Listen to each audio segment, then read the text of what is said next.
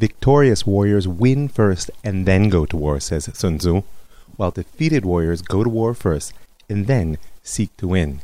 Well, I don't know if I'm at war, but I'm definitely seeking victory on the behalf of God, and I feel like if that can come about, then we'll all be winners.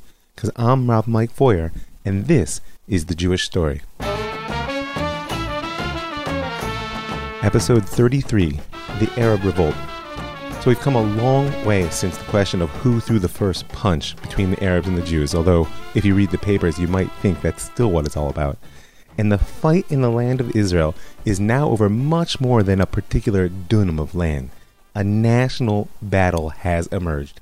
And since Zev Jabotinsky crossed the Jordan with the Jewish Legion, and Yosef Trumpeldor comforted his peers by telling them that it was good to die for their country, not to mention the riots of the 1920s, Zionism has become increasingly militarized in response. It may be worthwhile before you listen to this to go back to episode 30 and refresh your memory on the origins of the hate triangle that's emerged between the British, the Arabs, and the Jews in the land of Israel.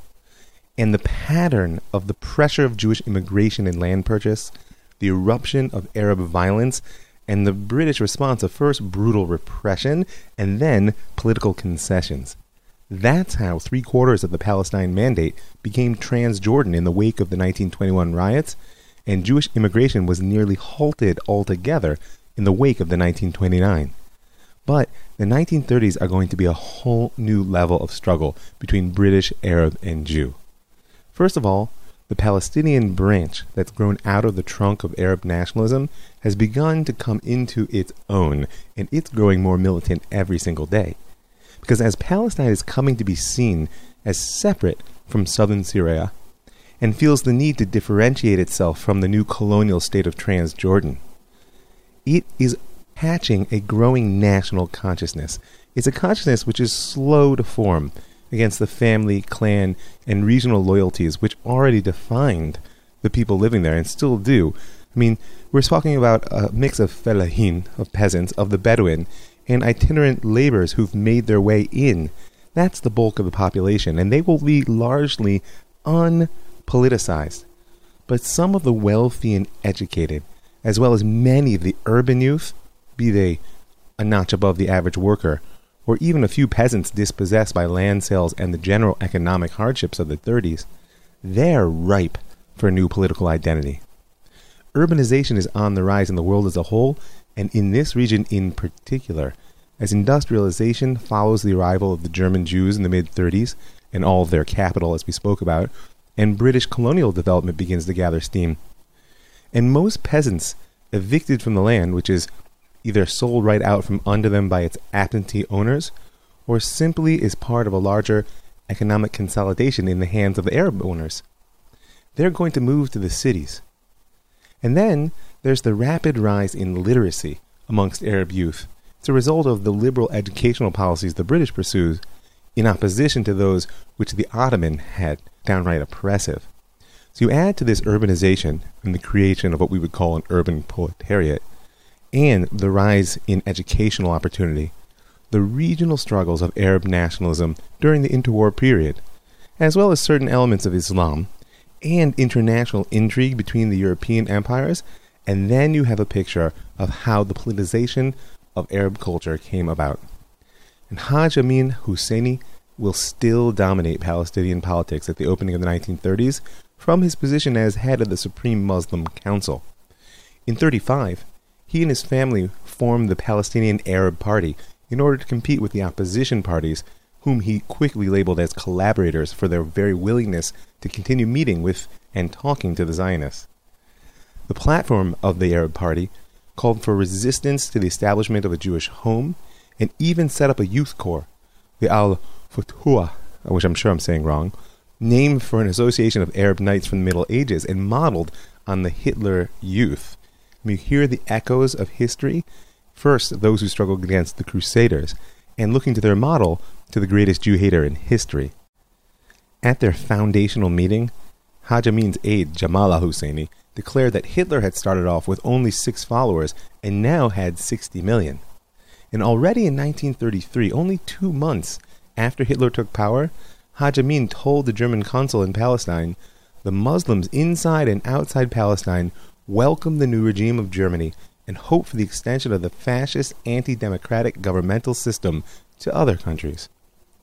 The connection between Haj Amin and the Nazis will only grow stronger in the coming decade, and therefore there will be an absolute opposition between he and the Zionists. But for now, the oath that his youth corps took is as clear an expression of the Palestinian Arab Party's vision as we can find. Life, my right. Independence, my aspiration. Arabism, my principle. Palestine, my country. And there is no room in it for any but Arabs. I believe in this, and Allah is my witness. Now, if you need a reminder about the political developments amongst the Jews during the 30s, go back and listen to episodes 29 and 32. But in brief, at this point, remember the labor Zionists control the Jewish Agency Executive, which is the heart of the political life of the Yishuv in the land of Israel, and also hold a dominant majority in the World Zionist Council, which is Zionism outside of the land as well. Ben-Gurion is already the undisputed leader within the land, though Chaim Weizmann is still holding on to the presidency of the WZO outside. His sun will not entirely set until European Jewry, which is his power base, is consumed in the storm to come. In opposition, the revisionists, led by Zev Jabotinsky, have been pushed further from the political pale as the decade has progressed. First, recall their failed attempt to win the executive in the early 30s. Then, remember the persecutions that followed in the wake of the Or Lazarov murder. And finally, their break with the World Zionist Organization and the founding of the NZO, the new Zionist organization of 1935. Jabotinsky is still a potent leader, particularly amongst the Polish Jewry, where his youth movement Beitar is strong, and its political following numbers perhaps in the millions. But he is an exile from the Yishuv, and his followers have already been labeled as dissidents and even dangerous fanatics. And we're going to see more of that conflict further on in this episode. Ben-Gurion actually attempted to bridge the gap between the Jewish and Palestinian national movements in the early days.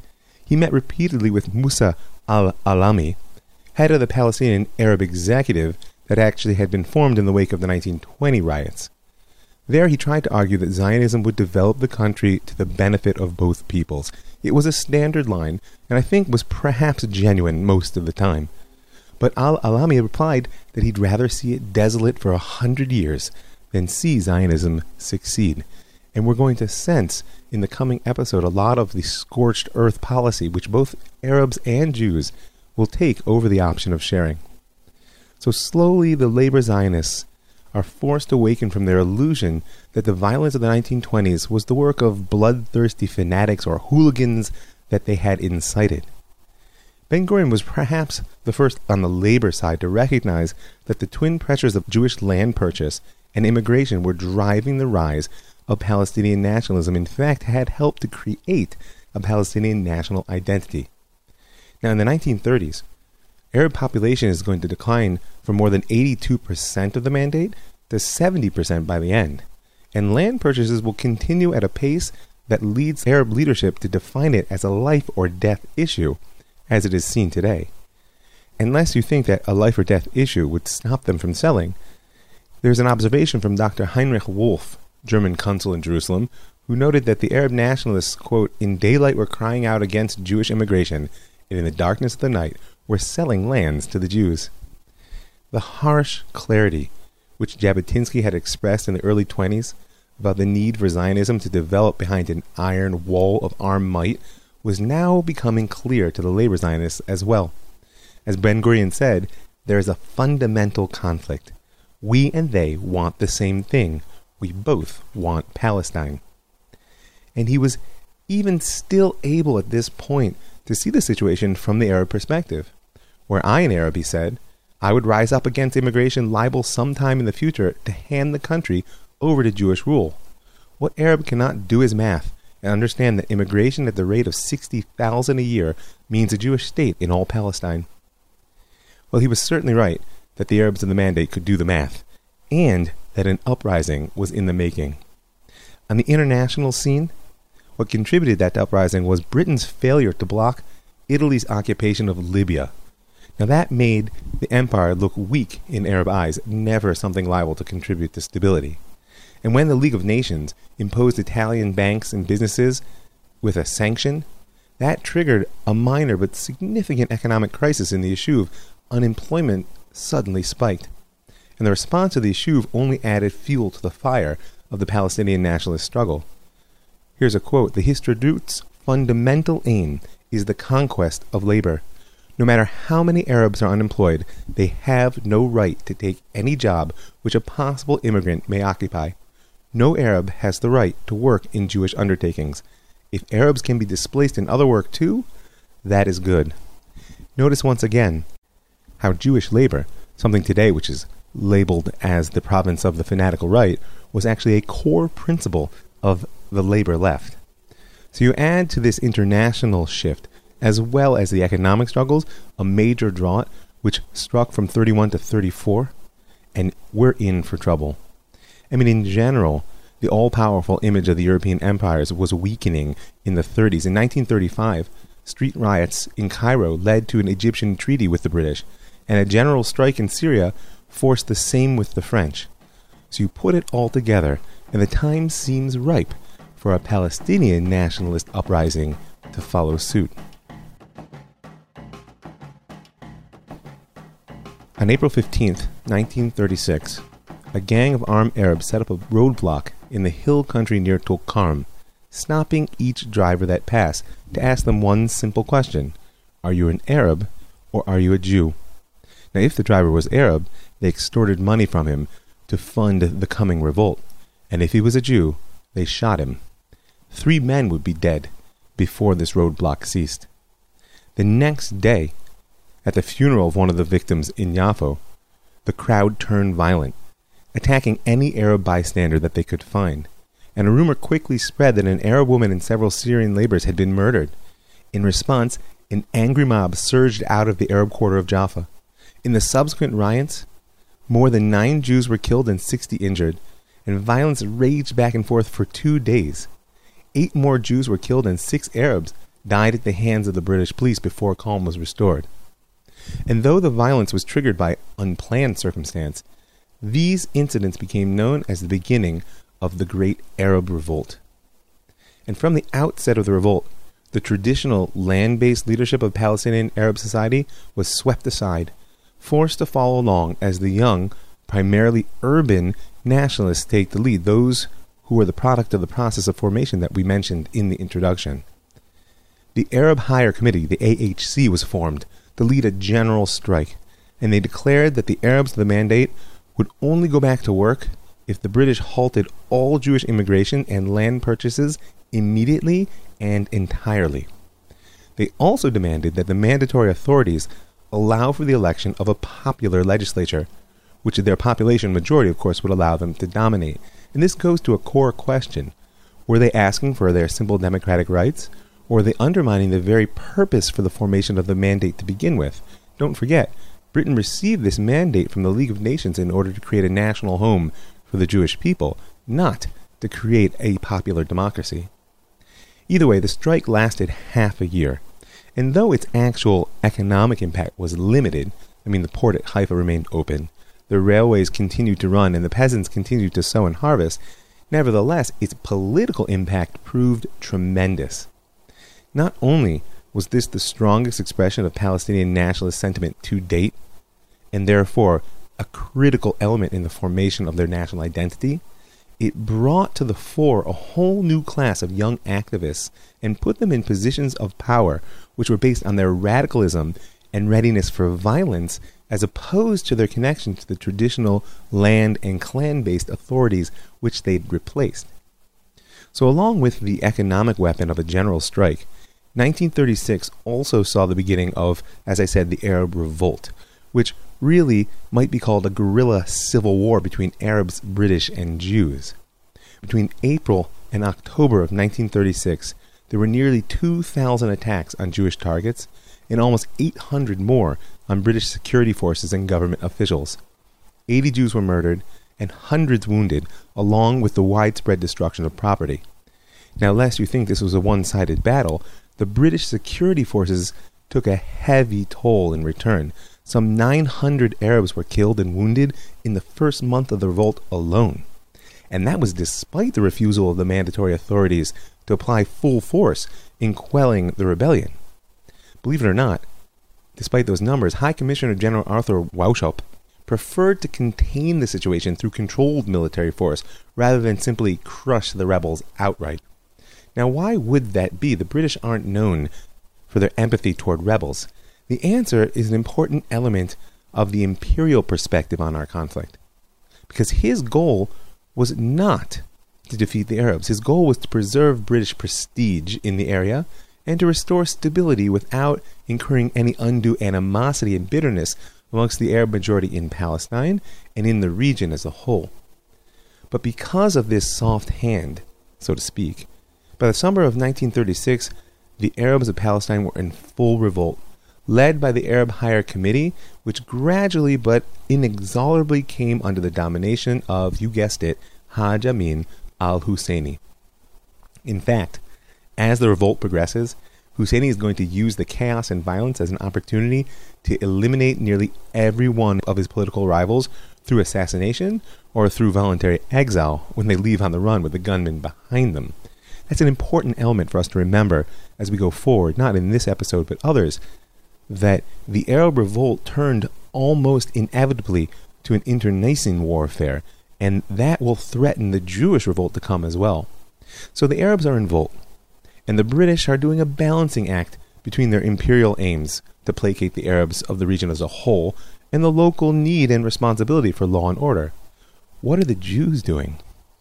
Well, on April 19th, during the very first wave of violence, a manifesto was published on behalf of the Tel Aviv municipality calling on the public to refrain from irresponsible acts, and it declared that, quote, the return of public security depends largely on the self-control and self-restraint, the havlaga, of the Hebrew public. That's right. Mayor Dizengoff, the mayor of Tel Aviv, was attempting to calm his fellow Jews in light of the deaths of their companions by telling them that the key to peace was havlaga, self-restraint. At the same moment, more or less, Ben-Gurion and Jewish National Fund President Menachem Ushishkin were delivering speeches in an exact similar vein at a meeting of the Zionist parties in Jerusalem. And so, almost overnight, havlaga, the concept of self-restraint, became the official response of the Zionist offices to the first wave of the Arab Revolt. Now, they didn't make the idea up. It had its roots deep in the patterns of behavior that originated during the first and second Aliyot. Then, the Jewish immigrants sensed their vulnerability, and they felt that passivity in the face of violence was actually the only safe response. Don't provoke your attackers. That attitude was also enshrined in the guidelines of HaShomer, if you recall, that first armed force of the Zionist movement, and that was despite internal dissent, which was headed by the head of HaShomer himself, Israel Shochat. Nevertheless, HaShomer rejected the idea of revenge and civilian terror in favor of selective and focused attacks, which even those were only to be carried out as a last resort. In the end, it would be Ben-Gurion who was most influential in installing the philosophy of havlaga, of restraint, as the only acceptable response to the violence of the Arab Revolt. And despite his political dominance of the life of the Yishuv, it was not a simple fight. In the wake of the murder of 5 Jews in mid-May, Ben-Gurion was actually forced to threaten to resign from his position as chairman of the Jewish Agency in order to compel the Haganah commanders in Jerusalem to refrain from taking vengeance. That's how important he was in the eyes of the Yishuv. If he left, people felt everything was over, and so the field commanders of his underground army were forced to back down. Now we know, from the street battles between labor and revisionist Zionists that had rocked the Yishuv only a few years before, and from things we haven't discussed yet, that Ben-Gurion was not afraid to use violence. But it's critical to remember, particularly in light of the intra-Jewish struggles that lie ahead, that Ben-Gurion had an absolute belief in the subordination of military power to civilian authority. He wasn't afraid of using violence, but he was absolutely certain that only politicians ought to decide where, how, and when to use it. Remember that when we get toward the end of this season. So this need for control had actually already caused a split within the Haganah back in 1931. If you recall, the Haganah was originally formed under the auspices of the Histadrut, that general labor federation of Jewish workers, and that with the goal of defending the Jews during the Arab riots of the 1920s. Go back to episode 30 for a refresher on their origins.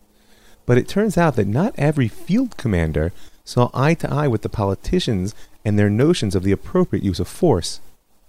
In 1931, as Ben-Gurion was in the process of subordinating the Haganah away from the Histadrut to the political leadership of the Jewish Agency Executive, making it truly the official army of the Yishuv, a split within the ranks took place. The Jerusalem district commander, Avram Tahomi, together with many of his men, refused to return their weapons to the Haganah command, and they formed their own underground militia, what was known as the Irgun Tzvai Leumi, the National Military Organization, more commonly known at first as the Irgun Bet, and then ultimately just as the Irgun. And as we'll see going forward, their choice of name, right, National Military Organization versus the defense language of the Haganah, was not purely cosmetic. But meantime, Ben-Gurion's policy of restraint of Havlagah was not without logic, or claims at least to morality. He knew that the Jews were still numerically weak, and therefore ultimately dependent on British military strength in order to continue to purchase one more dunam, one more goat. And that required the cautious use of force. He knew that if they tipped the scales too far, there would be a brutal British response toward the Jews, especially if the Yishuv dared to take any independent military action against the Arab villages and guerrilla groups. And he knew that that response could crush his nascent army. He also had a belief that the West would never forgive the Jews if they adopted a policy of revenge, and therefore he emphasized what he called the moral element of restraint, claiming that Jewish tradition dictated retaliation should be limited to those directly involved in attacks. Now, I don't want to get into an analysis of David Ben-Gurion's religious background, but this is not an obvious claim. And as we'll see going forward, whatever Jewish tradition may say, and as someone who both studies and teaches it, I can tell you can make it say almost anything. What you're actually hearing here is a voice of his own psychology coming through, but more on that later. Overall, Ben-Gurion sought to place the burden of defense on the mandatory authorities, and thereby avoid all these complications.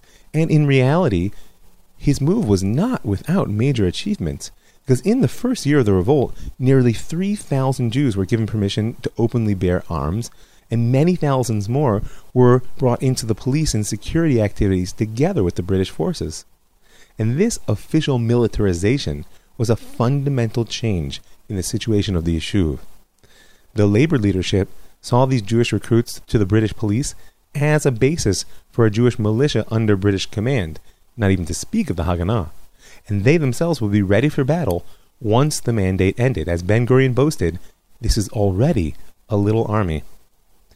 But that was at the beginning of the revolt. By August, the situation had deteriorated, because whatever the perceived strategic or moral benefits of restraint of Havlagah were to the leaders of the labor movement, the Arabs saw it as a sign of cowardice and weakness. The Jews were judged to be a people, quote, in whose veins flows milk and not blood. And 30 of the 80 Jews murdered in that first phase of revolt died in the single month of August. A fierce debate erupted within the Mapai, the Miflege Poalei Eretz Yisrael, that core political party of the labor movement, on the policy of Havlagah, of restraint. Beryl Katnelson informed a meeting of the National Council that he would soon, quote, tearfully abandon the principle of restraint. One wonders why he cried to see it go. And when a gruesome series of murders rocked the Yishuv between August 13th and 16th, an editorial in Daily Haaretz, of all things, cried out, in the south and in the north, throughout the country, people are being butchered. And the official labor newspaper, Davar, warned in its headlines, if we despair of our fellows, meaning the British security forces, we shall know how to lean on ourselves. Finally, 2 nurses were ambushed and killed as they were leaving the government hospital in Jaffa on August 17th, and the restraint began to fray. A series of attacks by the Haganah and Irgun Bet organization in Jerusalem and Haifa left several Arabs dead, none of whom were in any way connected to the killing of those Jews. The Mapai Central Committee convened to debate the question of havlaga, of restraint, before it was completely broken. On one side stood Eliyahu Golom, the architect of the Haganah and a leading figure within labor Zionism in general, and he informed the assembly that it was no longer a matter of Yishuv's security at that moment, but rather, quote, the question of our existence in the country. The time had come, he said, to withdraw from the policy of restraint, since, quote, a war was being fought between two peoples over the future of the country. A war, he said, which the Jews would lose if they were not wise enough to discover the talent for self-sacrifice possessed by the Arabs. And that's a lot of what this question comes down to. And if you read the news and follow what's happening in our country today, it's still a live question. Are we at war or not? So with the support of his fellow Haganah leaders, Golom proposed, quote, group punishment for the village of a perpetrator of any crime. That was to be his solution, and as an example, he suggested that in response to the murder of 3 Jews the day before in the vicinity of Kfar Saba, hundreds of armed Jews should have been recruited to attack nearby Kalkilia. And he admitted that that kind of act didn't exactly conform with the education and values that had been nurtured by the labor movement, and furthermore, that it would inevitably affect innocent people. But nevertheless, Golom insisted that launching attacks on the places from which Arab attackers set out was essential and far more effective and even moral than the acts of blind revenge of the previous few days. Meaning, if the official armed forces did not take off the gloves, then the people would take to the streets. Standing against him was Moshe Shertok, who would become Moshe Sharet and ultimately the second prime minister of Israel, as well as foreign minister for many years together with David Ben-Gurion. And he took the podium to oppose any suggestion of reprisals. Now you have to understand that in the absence of Chaim Weizmann and David Ben-Gurion, both of whom were in Europe at the time, he was the highest ranking official present, and therefore it would fall to him to approve any operations. Shertok claimed that such a proposal for reprisal meant suicide for us and the destruction of all we have built. He actually wept open tears during the debate and said that Golom's words made him feel as though he were witnessing the destruction of the Second Temple. And in the end, Shertok won the day. The policy of havlaga, of restraint, was maintained, even though the Haganah was given permission to resort to, quote, special means where necessary. Nevertheless, the political echelon of the Jewish agency had maintained its control over the military. The months from October 1936 all the way through the summer of 1937 were actually quite quiet, and that was true as a result of 2 things. First of all, the intervention of the Arab states, which helped to put an end to the general strike, which allowed the Arab Higher Committee to step down off the shaky branch that threatened to destroy their own economy. And second was the decision of the British to finally import thousands of regular troops from Egypt in order to crush the rebels who had begun to dominate the countryside. Well, quiet may have come, but the debate about restraint was far from over. In fact, if you're in tune with Israeli society today, then you know it's a topic still liable to raise blood pressures and cause angry exchanges of Nazi, weak gullus Jew, depending on what kind of crowd you run in. In late 1936, it was actually the poet Shaul Chernyakhovsky who gave the deepest voice to this struggle. And don't forget, we are a people who values its poets above its fighters. Then he published what's called Parshat Dina, the Dina affair, in which he came out in support of revenge attacks. Now, Chernyakhovsky was revealed by all the Jews of the Yishuv, on the right and on the left, and therefore his words couldn't be dismissed, as were those of his contemporary Uri Tzvi Greenberg. In Parshat Dina, instead of the curse that the Bible puts in the mouth of Jacob, that he places on his sons Shimon and Levi for deceiving and killing the men of Shechem after they kidnapped and raped his daughter Dinah, in Chernyakhovsky's poem, Dinah blesses her 2 brothers for their actions, and she condemns the cowardly behavior of her other brothers who didn't rally to the slaughter. The poet had given powerful expression to the ideological and psychological tension that was tearing the Yishuv apart, to the divide which he characterized as a galut posture, an exile posture, which relied on the Gentiles for safety and even looked to them for approval on one side, and on the other side the emerging Sabra mentality, the native-born Israeli, with a posture of aggressive struggle and disdain for world opinion. Now such a divide was bound to embody itself in more than poetry. The Haganah may have seen restraint as expressive of the essence of labor ideology and their particular view of Jewish morality, even though they struggled against the restraint. But the Irgun Bet had no such vision.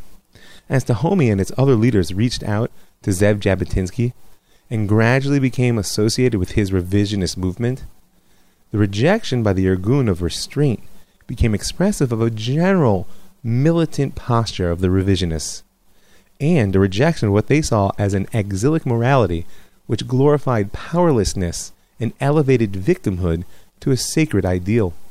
By the end of the first phase of the Arab Revolt, each of the two primary streams of Zionism, labor and revisionists, could properly be said to have its own militia. And beyond their differing political positions, what divided them was the question of the proper posture to take toward their enemies. And so, even as Arab violence moved into a period of lull, the tension between the Jews rose. But there's one more piece to put into place before this phase of our story can be complete, because we've seen the provocation of mass Jewish immigration and felt the explosion of Arab violence.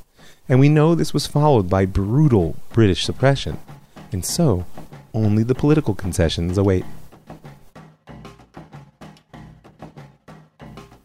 At the end of November 1936, just as the 6-month-long Arab general strike came to an end, a British Royal Commission of Inquiry, headed by Lord William Robert Wellesley Peel, arrived in the Mandatory Palestine. And truth be told, the timing was no coincidence. Officially, as I said, the end of the strike was due to the intervention of Arab rulers from throughout the region.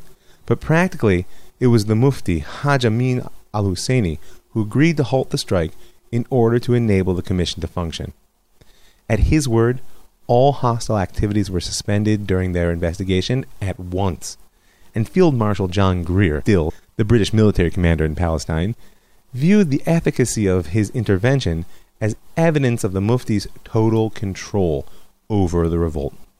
So the commission, the Peel Commission, was charged, quote, to ascertain the underlying causes of the disturbances which broke out in Palestine in the middle of April, to inquire into the manner in which the mandate for Palestine is being implemented in relation to the obligations of the mandatory toward the Arabs and the Jews, and to ascertain whether either the Arabs or the Jews have any legitimate grievances upon account of the way in which the mandate has been or is being implemented.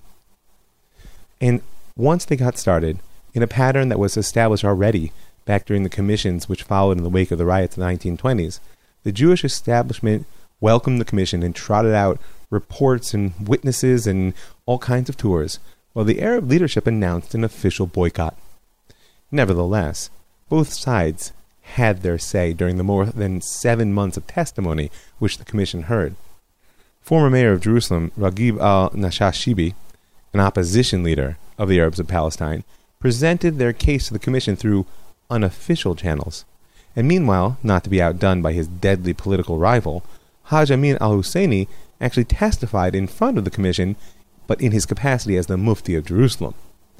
Unlike al-Nashashibi's more nuanced approach to presentation, al-Husseini announced that an absolute opposition to any sharing of Arab lands with the Jews and the demand to a complete end to Jewish immigration was the only thing the Arabs had to say.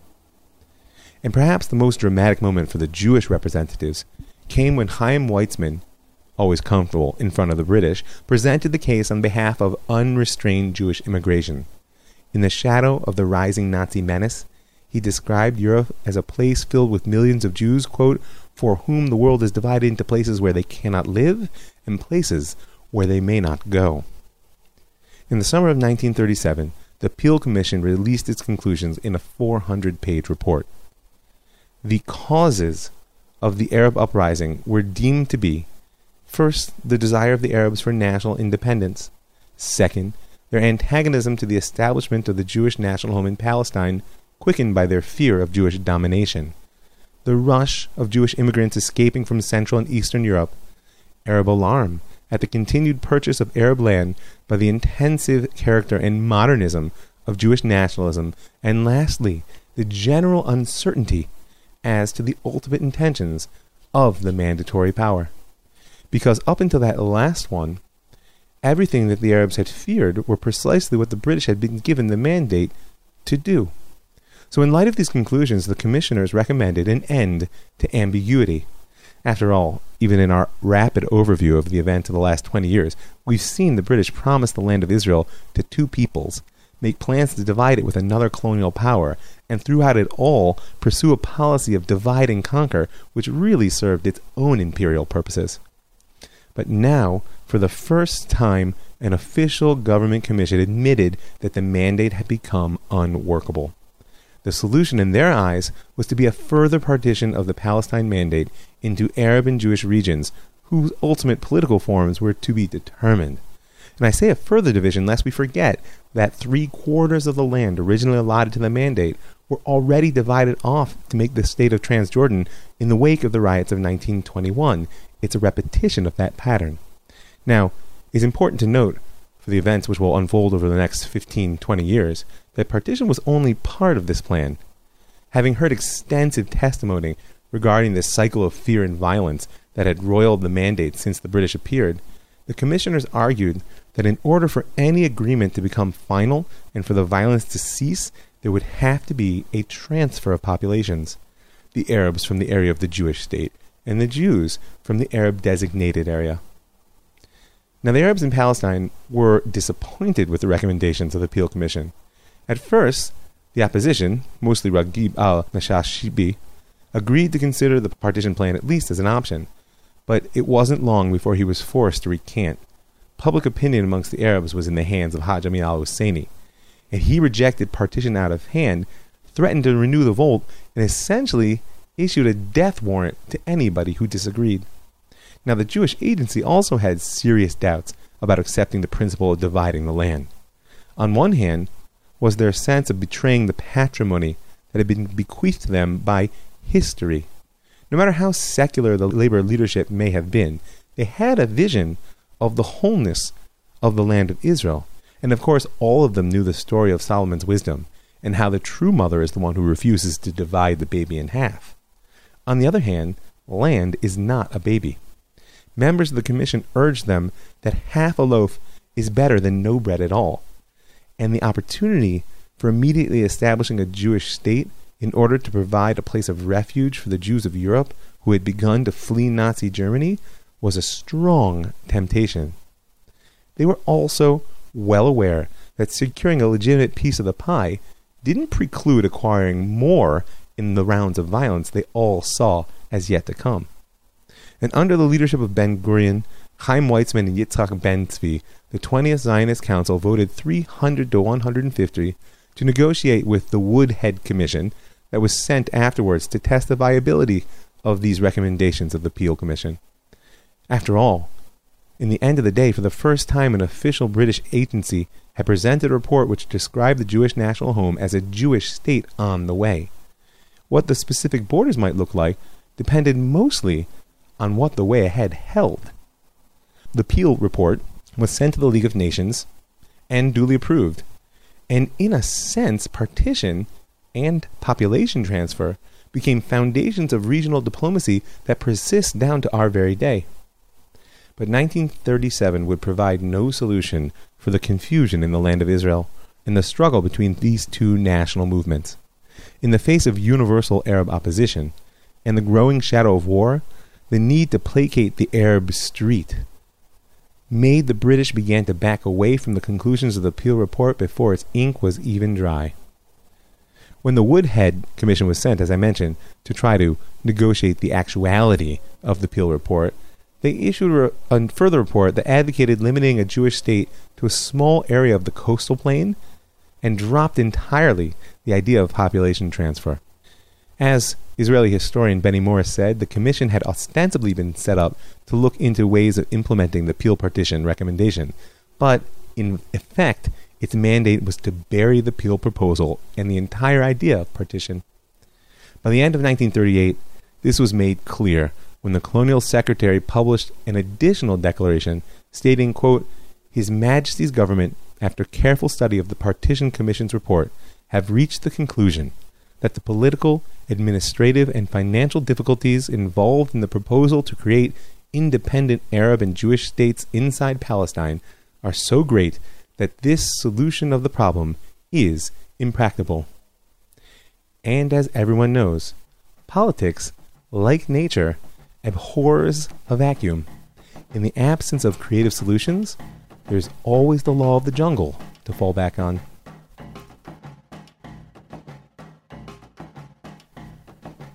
When the violence of the Arab Revolt resumed in the summer of 1937, two things had changed.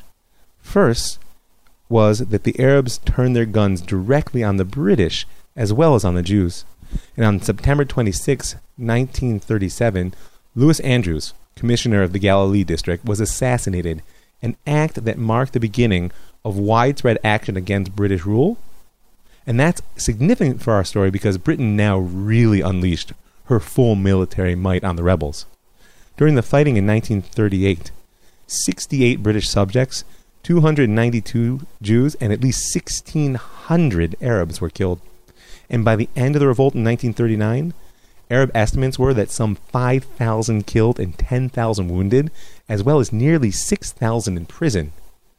Palestinian-American historian Rashid Khalidi notes that over 10% of the adult male population was killed, wounded, imprisoned, or exiled. The British response to the second phase of the revolt was so shattering that many historians attribute Israel's victory in 1948 in no small measure to the decimation of local Arab power by the British in 38 and 39. The second change which 1938 brought was amongst the Jews, as the pressure of rising violence began to break the fragile consensus around havlaga, restraint.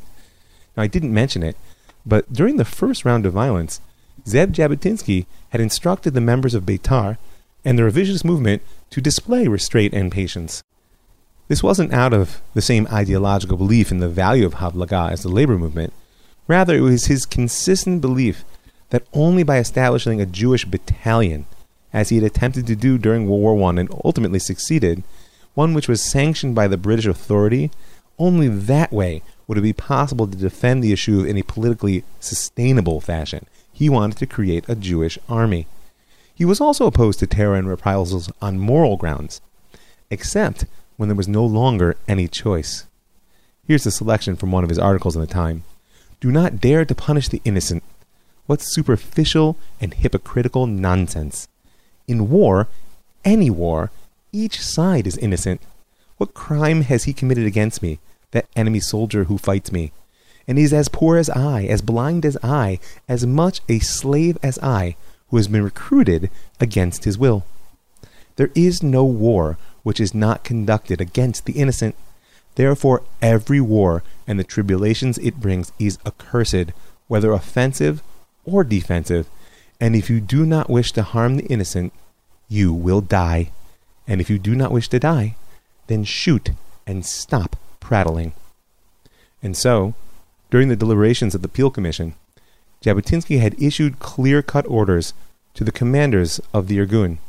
If the riots are renewed, show no restraint. And that's why it came as no surprise that in the wake of the killing of 3 Jews a few months later, 11 Arabs were gunned down in various acts of retaliation. When news of these unrestrained acts reached David Ben-Gurion, he was on his way from France to the United States, and he noted in his diary, quote, "It is not out of the question that these hooligans," his code name, and indeed the code name of the whole labor movement for the revisionists, "are planning to use these outrages to foil the establishment of a Jewish state." Now that seems strange from a bunch of people who were so committed to the idea of a state. But what Ben-Gurion meant was that he suspected these were planned attacks on the part of the revisionists who opposed the partition plan of the Peel Commission and hoped to sink it by kindling the hostilities between Arab and Jew. It was no secret that Zev Jabotinsky opposed the division of the land of Israel in any way. He'd been amongst the loudest voices, which protested the tearing away of Transjordan from the Mandate in 1922, and the Irgun adopted as its emblem a fist clenched around a rifle held over a map of Israel showing both sides of the Jordan River. Its motto read, Rach Kach, only thus. At a gathering in Tel Aviv on September 3rd, 1937, Moshe Shertok warned the Etzel, the Irgun, that the Yishuv security forces, meaning the Haganah, would fight them if they did not cease their terrorist activity. As we'll see in the story going forward, there was no such restraint showed toward their fellow Jews. Shertok announced that such acts were a disgrace to the Hebrew tradition of combat exemplified by the 1920 Battle of Tel Chai. Now these are strong words, and they deserve some serious thought. We've spoken a lot about Tel Chai and the symbolism and symbolic power it held in the mind of the early Zionists. Let's not forget that Tel Chai was a battle which the Jews lost, and which ended in the death of their forces. And that models an essentially defensive posture. But as I pointed out last episode, the Beitaris and revisionists coming out of the pressure cooker of Poland were far more attuned to the argument that it's better to kill one's enemies than to die nobly at their hands. Furthermore, we have to take this term terrorism head on, because in our word it gets thrown around as if it were nothing. Everybody's condemning terrorism. Everybody's enemy is a terrorist. The one thing the West and East can agree on is that there's a need to wage war on terror. But I've got news for you. You don't make war on a method. I mean, aside from the difficulty of differentiating between war and terror, which may be an edgy term, but I'll tell you can't really do it. I'll give you an example. Most people would agree that bombing a tank on the battlefield is a legitimate act of war. And I think they'd probably agree that bombing the transport truck, which is bringing the tank from the rear guard up to the battlefront, is also a legitimate act of war. Perhaps sinking the ship on which the tank was transported from the industrial bases of a foreign country is also an act of war. What about bombing the factory in which the tank is being produced? Maybe. How about firebombing the neighborhoods in which the factory workers work? So that's a major problem. And for the purposes of our story, as we've seen and will see, the Haganah did not differ essentially with the Irgun about methods of combat, certainly not in the bitter intercommunal civil war which lies ahead. Why then did they call the Irgun terrorists? I think it's because terrorist is a word we use when we want to push people beyond the pale without having to give any real consideration to what's driving their actions. The West does not want to consider the origins and aims of radical Islam, and so we have a war on terror, on a method, instead of a fight against jihad, which is a worldview.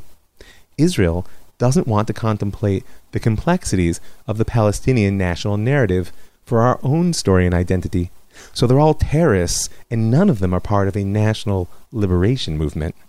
And the labor Zionists will give no legitimacy to the revisionists, not to their vision of leadership in a non-socialist Jewish state, nor the more radical dream of Malchut Yisrael, a truly Israelite kingdom. And so they will become terrorists, because one doesn't talk to terrorists after all. On November 9th, 1937, 5 Jewish workers set out to work in the fields of Kibbutz Kiryat Anavim, near Jerusalem. They were encircled by an Arab ambush, and after exchanges of fire, all 5 were killed. Kibbutz Ma'aleh HaChamisha, if you're familiar with it, the Hill of 5, was named for them. The murder stunned the Jewish community in Jerusalem, but despite their pain and anger, the leaders of the Jewish agency continued to call for restraint. And on the day of the murder, an important shift took place within the mandatory government. They announced the establishment of military courts in Palestine and declared the shooting of a firearm at any person, the possession of weapons and acts of sabotage and terror all to be capital crimes. It was the first step toward martial law, a martial law that would only come into full during the struggle between the British and the Jews in the 40s. At the same time, the Jewish agency executive made an announcement, quote, forbidding terrorism, and issued a call for all loyal public institutions to use all means at their disposal to uproot terrorism in the country. Meaning, be unrestrained in your attitude toward Jews, but not toward the Arabs. The reaction of the revisionists and the Irgun was of an entirely different character. On Sunday, November 14th, 1937, Irgun units launched a wide-scale series of retaliatory raids in various parts of the country. Yitzhak Ben Tzvi, then chairman of the Vad Leumi, the national council that ran the Yishuv, called it Black Sunday. But in Zionist history, November 14th has actually gone down in their memory as the day on which the restraint was broken, Shvirat HaHavlaga. It was not the first time that the Irgun had set out to attack Arabs in retaliation for attacks on Jews, but this time the operation was carried out on the initiative of their general headquarters and with Jabotinsky's endorsement. It was David Raziel, the commander of the initial operation, who believed that these attacks marked the transition from passive to active defense, and he explained the two methods as follows. Defensive actions alone can never succeed, he says. If the objective of the war is to break the will of the enemy, and this cannot be achieved without shattering their power, we clearly cannot be content with defensive action. Purely defensive tactics will never break the enemy's strength. All these calculations lead to one conclusion. He who does not wish to be defeated must attack. The Irgun's actions took the Arabs completely by surprise, and attacks on Jews ceased entirely for some time. The British police, however, responded by carrying out large-scale arrests amongst the revisionist party activists. And it was this stage of the revolt that another phrase which continues to play an important role in the internal Israeli discourse around the appropriate uses of power and violence was born: purity of arms.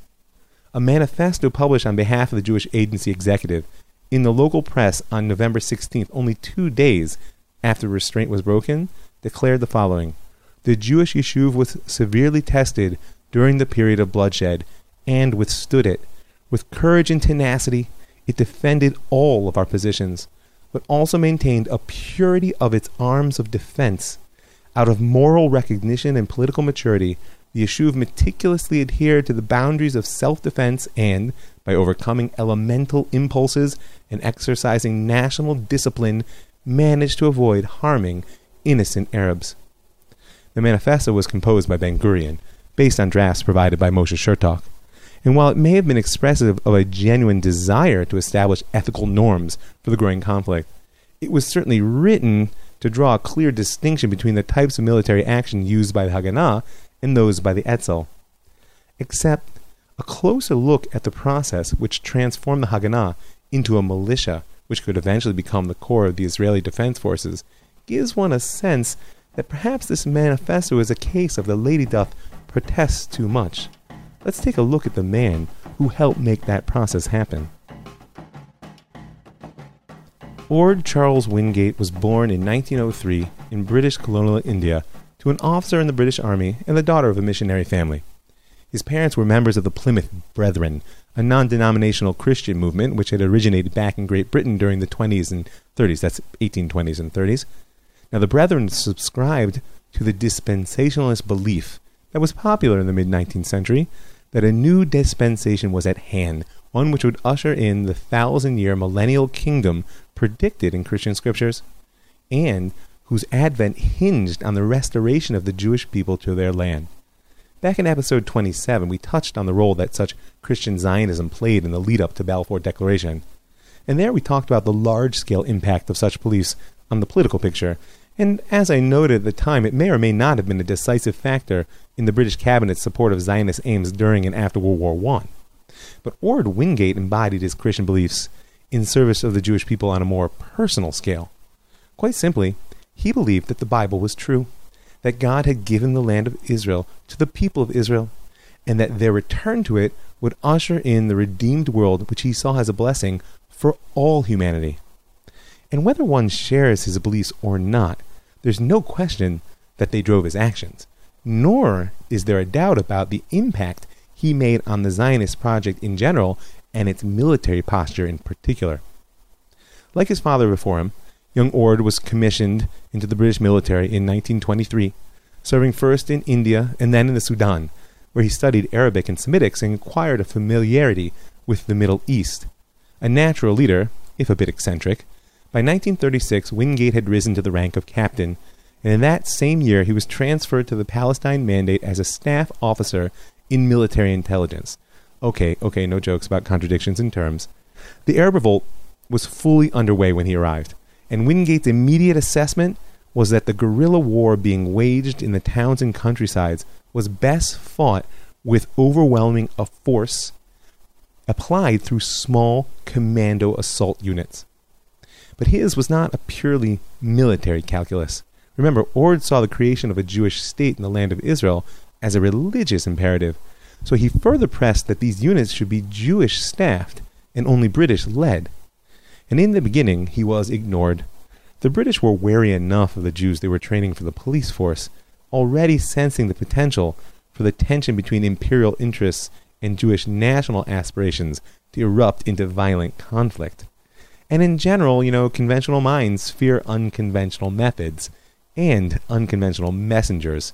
Wingate kept a Bible with him at all times, which made him odd in the eyes of many of his contemporaries, and he was fond of quoting from it not only for effect, but as a proof for his actions. He was so intensely focused on defending the Jews that he not only put off his fellow British officers, even the Zionists didn't know what to do with him at first.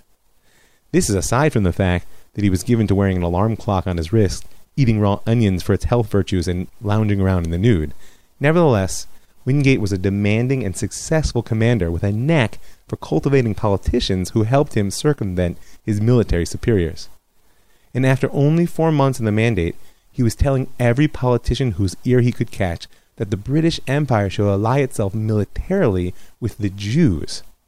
Now, not only did that counter the grain of the standard British wisdom, which, as we said, was to placate the Arab majority of the region, it seemed to be an absurd claim on the face of it. The Jews didn't even have an army. And anyway, as I said, the Foreign Office and the Committee for Imperial Defense saw the situation from the exact opposite perspective. Middle East was rich in oil, home to strategic military bases for the British, and sat astride the routes to India and the Far East. By 1938, it was clear to the powers of imperialism that the tens of millions of Arabs and the hundreds of millions of Muslims in their empire were far more important to placate than all the Jews in Palestine or the world together. At a time when Britain was moving toward barring entry of any more Jews to the land of Israel at all, Wingate told everyone who would listen that the mandate could easily absorb 1 million Jews within 7 years. He even claimed that the Jews would make better soldiers than the British, citing his Bible as proof, and could provide the key to preserving the empire in the general war brewing on the horizon. Now, Wingate wasn't in a position to make colonial political policy, but he did have the power to create facts on the ground, and so he pushed ahead with his vision of Jewish commando units. And in June of 1938, when the countryside could fairly be described as in enemy hands, Wingate submitted a report entitled Secret Appreciation of Possibilities of Night Movements by Armed Forces of the Crown, with object of putting an end to terrorism in northern Palestine. Here's a quote: "There is only one way to deal with the situation, to persuade the gangs that in their predatory raids, there is every chance of their running into a government gang which is determined to destroy them." The idea was to carry the offensive to the enemy, to take away their initiative and keep them off balance, and in particular, to produce, as he said, in their minds the belief that government forces will move at night and can and will surprise them either in villages or across country. And as I said, the force was to be mixed British-Jewish, operating out of Jewish settlements rather than British bases. The Jewish police and the Haganah, after all, had good intelligence contacts, and they knew the land. While the British had the formal training, the equipment, and, of course, official support, Wingate insisted it would be an unbeatable combination. And as the violence of the Arab Revolt continued unabated into 1938, his argument began to gain weight in the minds of the colonial administration. Until eventually, Archibald Wavell, commander now of British forces in Palestine, gave his approval.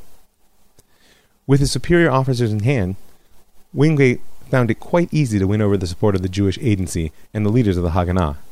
And it was easy because, in many ways, his plan dovetailed with what the Haganah was already trying to do. Yitzhak Sadeh, who had been tasked in 1937 by Ben-Gurion to form special units for just such offensive defense, would later say, for some time, we did the same things as Wingate, but on a smaller scale and with less skill.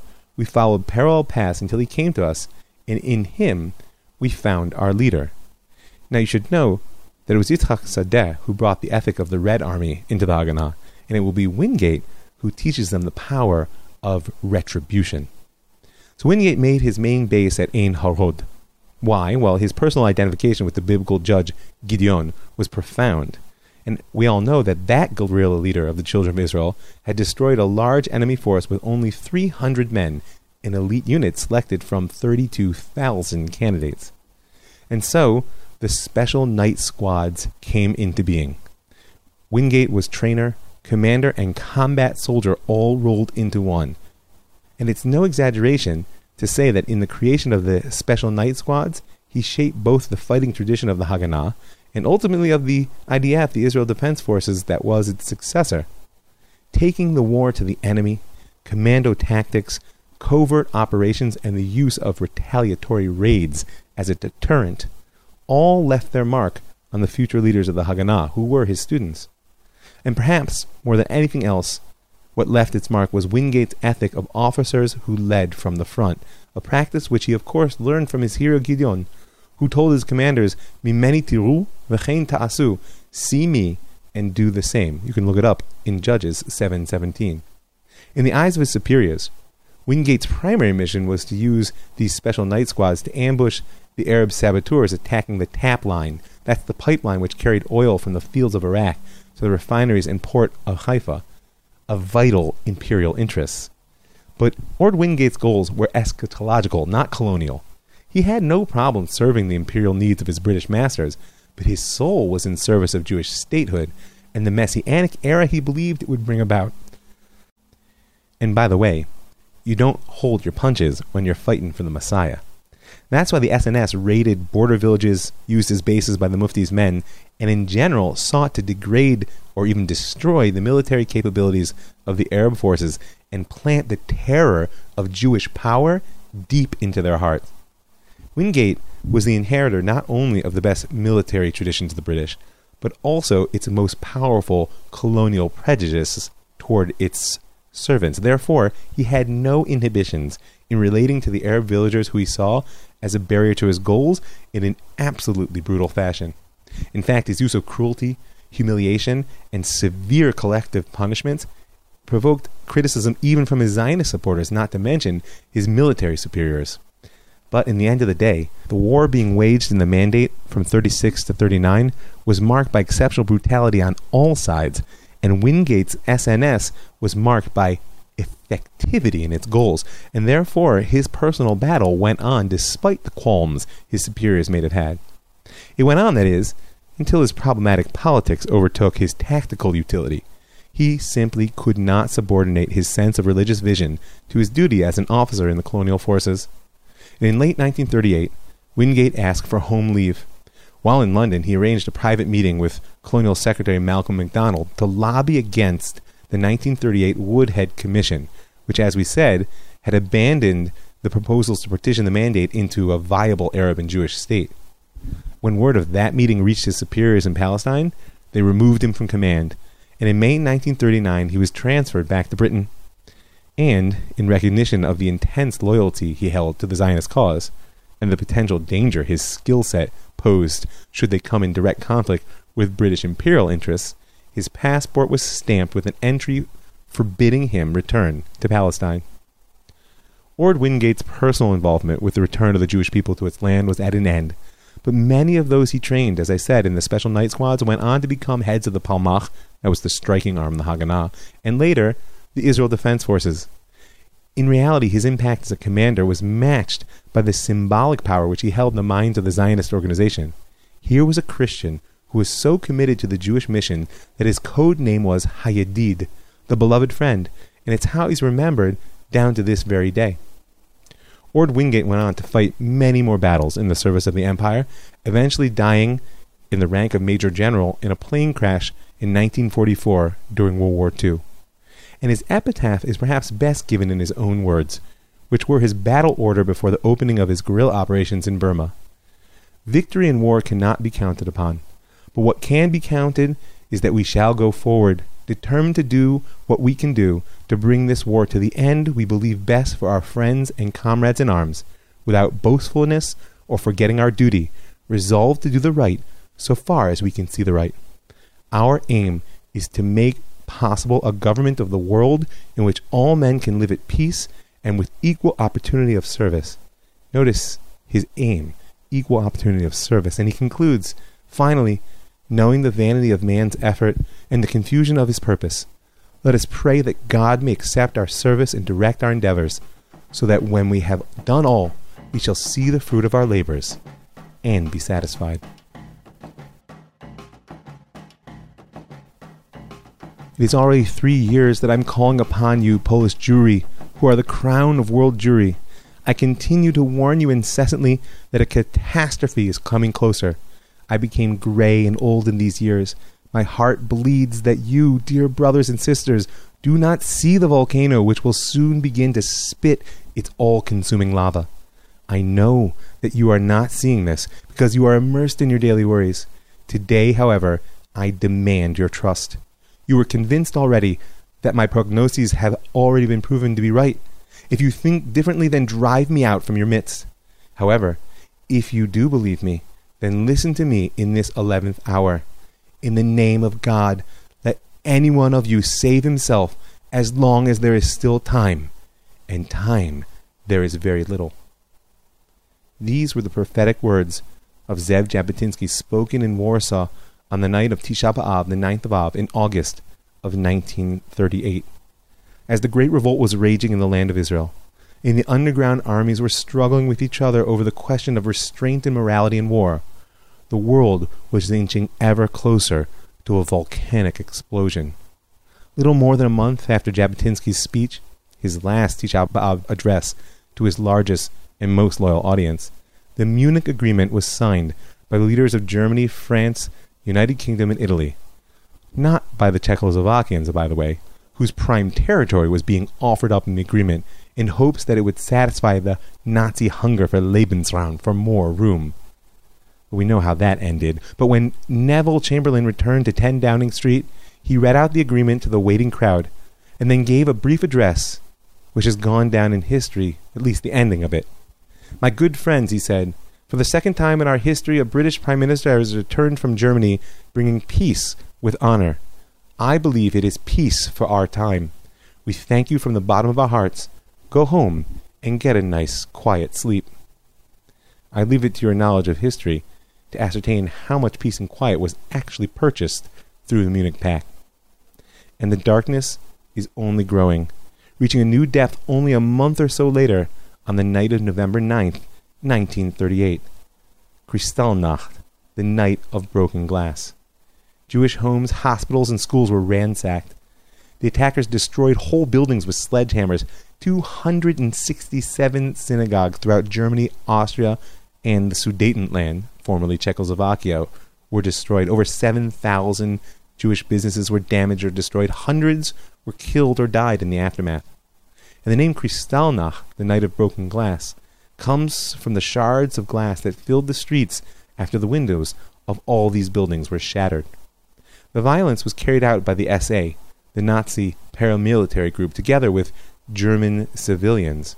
But Kristallnacht was a turning point in the Nazi political persecution of the Jews. Economic, political, and social exclusion had moved on to beatings, incarceration, and murder. And as second-in-command Hermann Göring said at a conference only a day after the pogrom, the Jewish problem will reach its solution if, in any time soon, we will be drawn into war beyond our border. Then it is obvious that we will have to manage a final account with the Jews.